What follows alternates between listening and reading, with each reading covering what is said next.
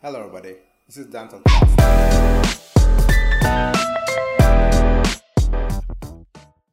Hi everyone, today at Dentacast we will go over what is gum treatment and how it should be handled. We have Dr. Muharrem with us today. Hello Dr. Muharrem. Hello, it's nice to be here. Alright Dr. Muharrem, what is gum treatment? Gum treatment is cleaning process of the tartars and plaques that are on the surface of the teeth. Plaques and tartars are not cleaned, gum infection will occur. To prevent the infection, once every 6 months or once every year, a professional dentist should perform gum treatment. Alright, then what causes gum treatment? Food residues, decay, tartar, plaques are the main cause. The food that are stuck between teeth and gum will cause gum diseases if not cleaned properly. Basically, if you don't brush your teeth about 36 to 48 hours, infection will start to occur. How about how the patient should prevent gum diseases? You should brush your teeth at least twice a day. Most of the people don't know how to brush their teeth correctly. It's important to know how to brush your teeth. Adding mouthwash and floss with brushing will increase the hygiene and it will prevent any infection.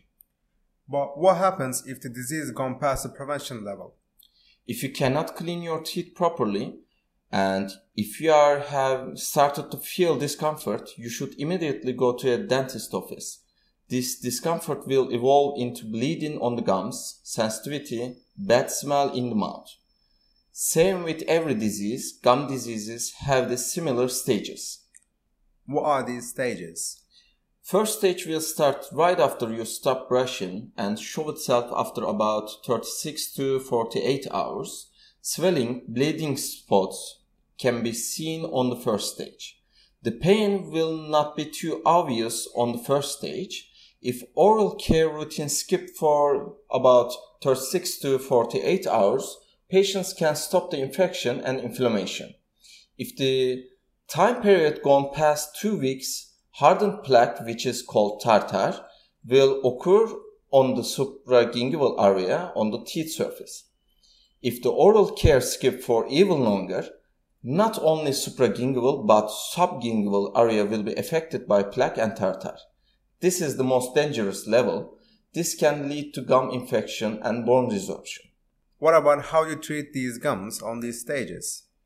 If the disease has not gone too far, we do ultrasonic cleaning to clean the tartar and plaques. After that, we use airflow system to clean the stains. This also results in a much aesthetic look as well. In the end, to prevent the plaque and tartar to happen, we polish the teeth surface. What should the patient do after the treatment? Patients should go back to their oral hygiene routine. They should keep brushing, flossing, and using mouthwash at least twice a day. Thank you so much, Dentist Muharrem. It was a pleasure for me.